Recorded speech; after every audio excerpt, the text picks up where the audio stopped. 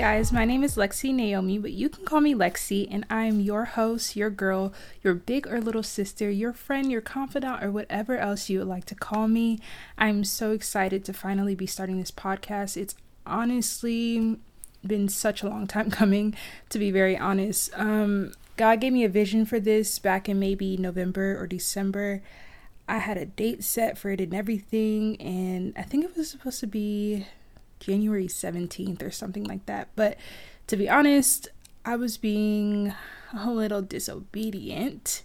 And on top of that, I really struggle with something called Imposter Syndrome, which is why I thought it would be the perfect topic for this episode. So we're going to get into it. So before we get started, I want to ask that you please follow the podcast on Instagram at journal.podcast. That is where you will find all of the latest Journal Out Loud updates and join in on some fun conversations as well. So let me just tell you about this process of starting this podcast, okay?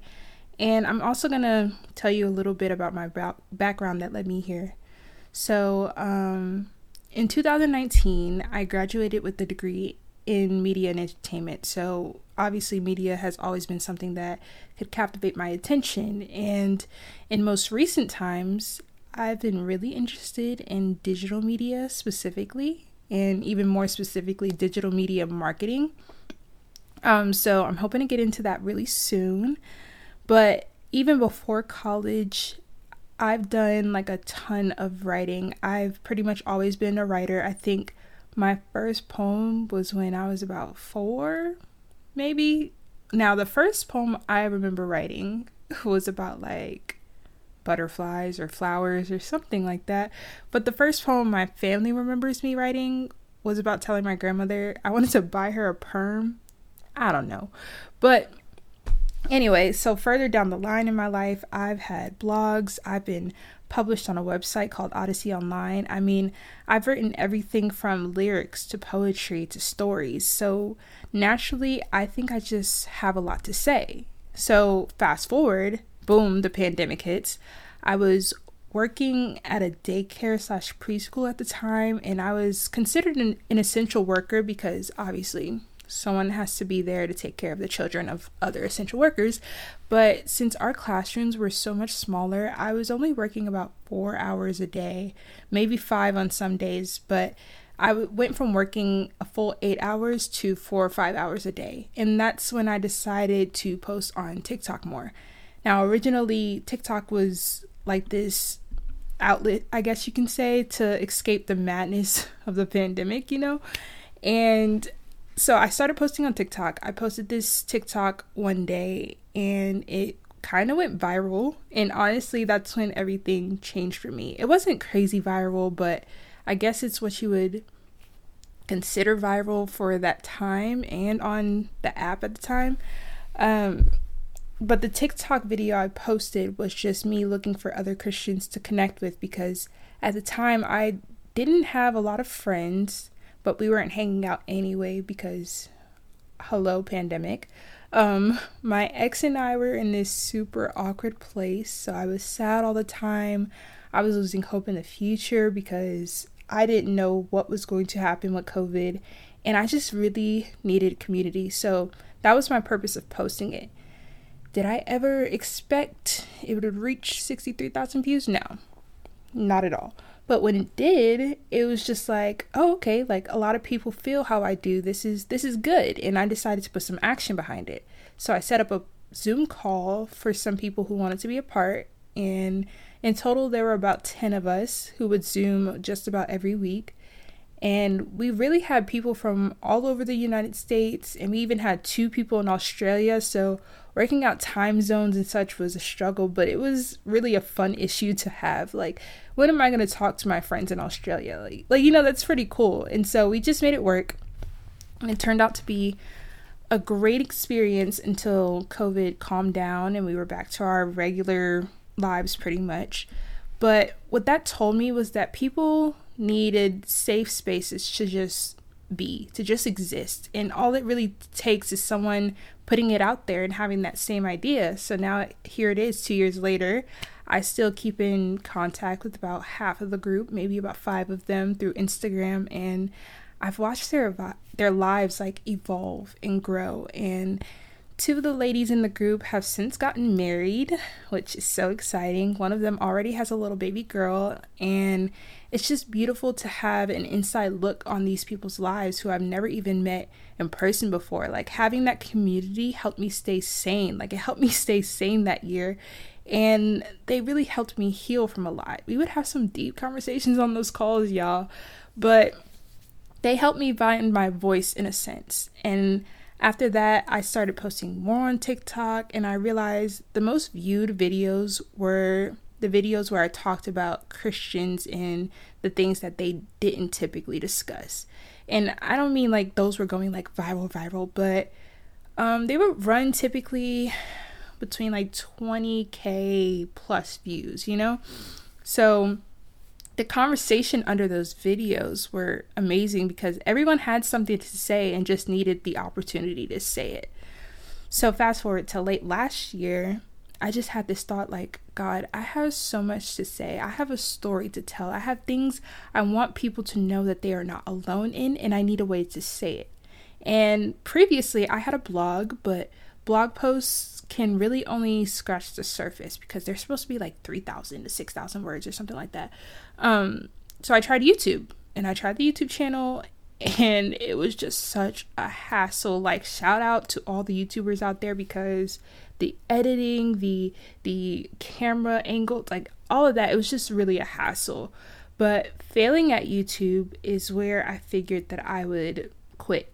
I figured that eventually I tell my story somehow, but maybe getting my story out there just wasn't what I was supposed to do at the time. And then during the pandemic, I gained a mentor who encouraged me to write a book, which I had always imagined that I would eventually do. And I tried. I genuinely tried for like a whole year. Like, I mean, I was writing outlines, I was writing whole chapters and then deleting them. Like, nothing ever seemed to fit with this book. And writing a book is really such a task because it doesn't come across as if it would if you were just talking to someone. It has to be fashioned in a way for it to all connect and all make sense on the page. And it's also hard to do that with grammar and no actual voice to indicate the tone of what you're saying. And as much as I wanted to finish the book, I found that I was becoming so exhausted with the process. Like, it was exhausting to me. So I stopped that too. And so, as you see, there were 110 avenues I was going to go down before reaching Journaled Out Loud, and that is part of what gradually made me develop this, what they call imposter syndrome. So for those of you who don't know what imposter syndrome is, here's a definition from the National Library of Medicine website. It says imposter syndrome, also known as imposter phenomenon, fraud syndrome, perceived fraudulence, or imposter experience, describes high-achieving individuals who, despite their objective successes, fail to internalize their accomplishments and have persistent self-doubt and fear of being exposed as a fraud or imposter. And the article goes on to say that people who deal with imposter syndrome struggle with contributing their achievement to their ability to do a said thing. They'll say, you know, oh, that success was just a stroke of luck, or because so-and-so helped me. And they'll use any setback or failure as a reason for believing why they can't really achieve something, or they're not as good as they think, or everybody thinks they are. And truly and honestly, I'd say that to me in a nutshell. There are so many opportunities, so many visions I've had, so many things I felt God put on my heart to do, and I would find 110 reasons as to why I am incapable. Even with this podcast, at the beginning of this episode, I explained that God gave me this idea in December, right? And y'all are probably looking at your clocks like, sis, it's April. Yes, I know. It's April, so you can see that for 4 months, I talked myself out of doing something I've clearly shown that I'm capable of doing. Not to toot my own freaking horn, but I mean, my writing has been published. I posted my hot takes on the internet for the world to see through writing and through videos. I've felt the heat of angry comment sections. I've encouraged community with pure strangers, and I've got the degree to prove that this is the line of work I'm passionate about. Yet I still deemed myself as incapable. And when I decided, you know what, God, I'm just going to do it. I'm going to create the podcast. I don't care who thinks it sucks. I don't care who doesn't listen. I'm going to do it. My first step was to call this feeling of incapability out by name and conquer it. I was just on Twitter one day and I kept seeing the term imposter syndrome. And the first couple of times I saw it, I ignored it. And then the next couple of times I was like, okay, maybe I should look into it. And when I was doing research about it, I was like, oh my gosh, that's it. That's my struggle. And I'm the type of person who cannot just heal through positive thinking. You know how some people can feel really low and just convince themselves through affirmations and such that they're okay? I am not those people. I have to acknowledge and feel how I'm feeling and drag it out by the roots. So instead of saying oh, you can do it type affirmations, I have to be like, dang, this imposter syndrome I'm experiencing really sucks. But let's go through my resume and make sure I know just how capable I am of doing this. I'm the type of person who needs to acknowledge the tangible evidence that what I believe about myself is wrong. And then that's when I start to heal. So then I figured, okay, Jesus, all right, there's nothing new under the sun, right? So what does the word of God say about this so-called imposter syndrome? Now, of course, there's no mention of it in the Bible directly, and there are so many scriptures about God giving us strength through his word and about his children being victorious and all this stuff. But God reminded me of one very specific story in the Bible that in a way exhibits this syndrome, and that's the story of Elijah and Jezebel. If you don't know the story of Elijah and Jezebel, I can give a little sort of abbreviated overview for the sake of the podcast, but I really encourage you to read it for yourself. So starting with Elijah. Elijah was this prophet who was devoted to worshiping our God, the God of Israel. And so Israel gets taken over by this king named King Ahab, who is pretty evil, and he encouraged the worship of the false god Baal. So Elijah gathers the worshipers of Baal and pretty much challenges them to prove that their God is real. And so he's basically like, okay, if your God is true, follow them. If he proves that he's true, follow them. But if my God proves himself true, you follow him. But to prove this, Elijah challenged the prophets of Baal to call on their God to make fire fall down from heaven. And so the prophets of Baal are like, bet. They call on Baal trying to make fire fall and nothing's happening. And the funniest part is that Elijah starts mocking them he's basically like, well, where your God at? Come on, where's the fire? Maybe he's asleep. Maybe he's lost in thought. Elijah is talking a lot of mess. And so no fire comes down. And after they're out here yelling and calling out to this false god, there's nothing. So then Elijah sets his altar up. He douses it with water and he calls on God to bring fire down from heaven. And the fire burns up the wood, the dust, the water, and everything else. Boom. It's clear that Elijah has the God with all authority on his side. He has the prophets killed because of this. He's just like, all right, your God's not real. You're done. You're done. So this whole thing happened in 1 Kings 18. And then in the very next chapter, 1 Kings 19, we see Jezebel's reaction to this whole thing. Now, Jezebel was Ahab's wife, and she was not pleased that her husband was defeated by this prophet, So she sent someone to Elijah to let him know that she was after him and she was going to kill him. She was going to take him out. And so Elijah gets scared for his life and he literally goes out into the wilderness to hide from Jezebel. He was so scared. He was so scared that he told the Lord he would rather just die. He was like, just take me out now. So here's where the imposter syndrome kicks in though. Dude, you just had 450 prophets killed after proving your God is the true God.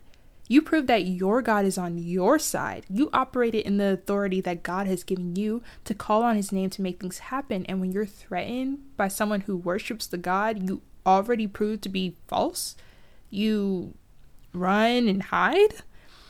Man, what's that energy you had before? You over here where your God at? And asking if Baal is sleeping, but then you run when you get threatened. And I personally get it. In the face of death, who wouldn't be a little frightened? Who wouldn't be scared? But God was probably like, yo, I literally just showed you who you are. 2.5 seconds later, I gotta come get you from the wilderness because you ran away. But I mean, I know God wasn't really like that because he's very patient. Like, thank God for his patience. But it's like, why do we do this? What happens between the last time God did it and the next time he does it that makes us doubt his ability to do the same and greater things? What happens between the first time we achieve something and the next time we achieve something that makes us believe that God like removes the ability from us? Now, I've read a few things lately, one of them being this book by Miles Monroe about the power of prayer. And one thing that has been ingrained into my brain now is that God's purpose for our lives never changes. God created Adam and Eve and gave them the assignment to be fruitful and to multiply and replenish the earth and subdue it and have dominion, all that. Did Adam and Eve screw up with the daggone fruit? Yes. Yes, they did. Did they screw us all over with their sin? Yes. But did their purpose change? Did it change our purpose? No. No. God did not say, okay, Adam, all right, Eve, you ate from the tree and now you're not going to be fruitful and you no longer have dominion, so sorry, it sucks for you. No, because then that would make God a liar, further justifying what Satan was trying to do in the first place. Their assignment remained, but they had some consequences to deal with while in their purpose. So going back to Elijah, it's amazing that while Elijah was in this frightened state, he's run off to hide from old girl Jezebel, and an angel still appears before him to feed him and give him something to drink and says, "Arise and eat, because the journey is too great for you." This shows that Elijah's fear of his failure or his demise was just not enough to thwart the plan of God. He was still equipped and just needed to regain his confidence. And the Bible says that God wanted to reveal his presence to Elijah, but first showed him where he wasn't, where God was not. So 1 Kings 19, verse 11 through 12 says, "And behold, the Lord passed by, and a great and strong wind tore into the mountains and broke the rocks in pieces before the Lord. But the Lord was not in the wind. And after the wind, an earthquake. But the Lord was not in the earthquake. And after the earthquake, a fire. But the Lord was not in the fire. And at the fire, a still small voice." Elijah did not find God in all of these grand and dramatic things, but found God in this still small voice. And I feel like sometimes when it comes to our gifts, we like to wait for all these grand signs to prove that God has called us to something. Like, oh, if God has called me to be a content creator, I'll get a 100K brand deal. If God has called me to the tech industry, I'll get $90,000 job right out of college. Or if I'm meant to be a dancer, God will get me into Juilliard. But God's voice should really be enough. Even when our sinful nature deems it insufficient, if God whispered to you what he has equipped you to do, that's what you should rest in. Let me tell y'all this. I don't care if you are a singer, a writer, a chef, a baseball player, a technician, photographer, plumber. I don't care if you're a plumber. Whatever it is that you are passionate and gifted to do, God gave it to you for you to keep. All gifts given to you are for his glory, but it's for you to cultivate and practice and love and use to advance the kingdom of God. So maybe your YouTube covers didn't get, 50,000 views. That doesn't mean that you can't try out for that singing show. Maybe you burned up your last meal you cooked. That doesn't mean you wouldn't make it in culinary school. Maybe your last photo shoot wasn't the best, but next time you make sure that lighting is right and you make sure those angles are on point. That's just it. Like, stop letting the enemy convince you that you have to be validated by views or followers or compliments or awards to do what God has called you to do. And I'm speaking to myself too. Like, we have to stop letting the enemy convince us that our imperfections mean we have to return our gifts. Your gift from God has a lifetime warranty, babe. Like, God will mold you, repair you, refine you, and your gift until he calls you home. And I want you to be confident in that. I want us to be confident in that because we're taking this journey together, okay? Now, I know this is a really unusual topic to cover, especially in this manner, but here's just a taste of what to expect on this podcast. We're really going to focus on being real and raw and discussing the things that you would really only tell your journal or talk to God about. And one thing I've learned is that people really do want to talk about some tough topics, but very few people are willing to scratch past that surface. Too many people care about judgment and looking crazy, but this is your safe space. Here's where you can release and know that you're not alone. That's what I want more than anything with Journaled Out Loud. I can have 2 listeners or 2,000 listeners, and the mission would remain the same. I'm eventually going to have some guests come on and discuss some topics that I just genuinely don't have expertise on. But this is not going to be some little podcast where people just come on here to be cute and hear themselves talk. Like, I've had people say like, oh, let me be on your podcast. And that's all fine and dandy. Like, I appreciate it. But that's just not how this is going to work because I am intentional about the purpose behind this.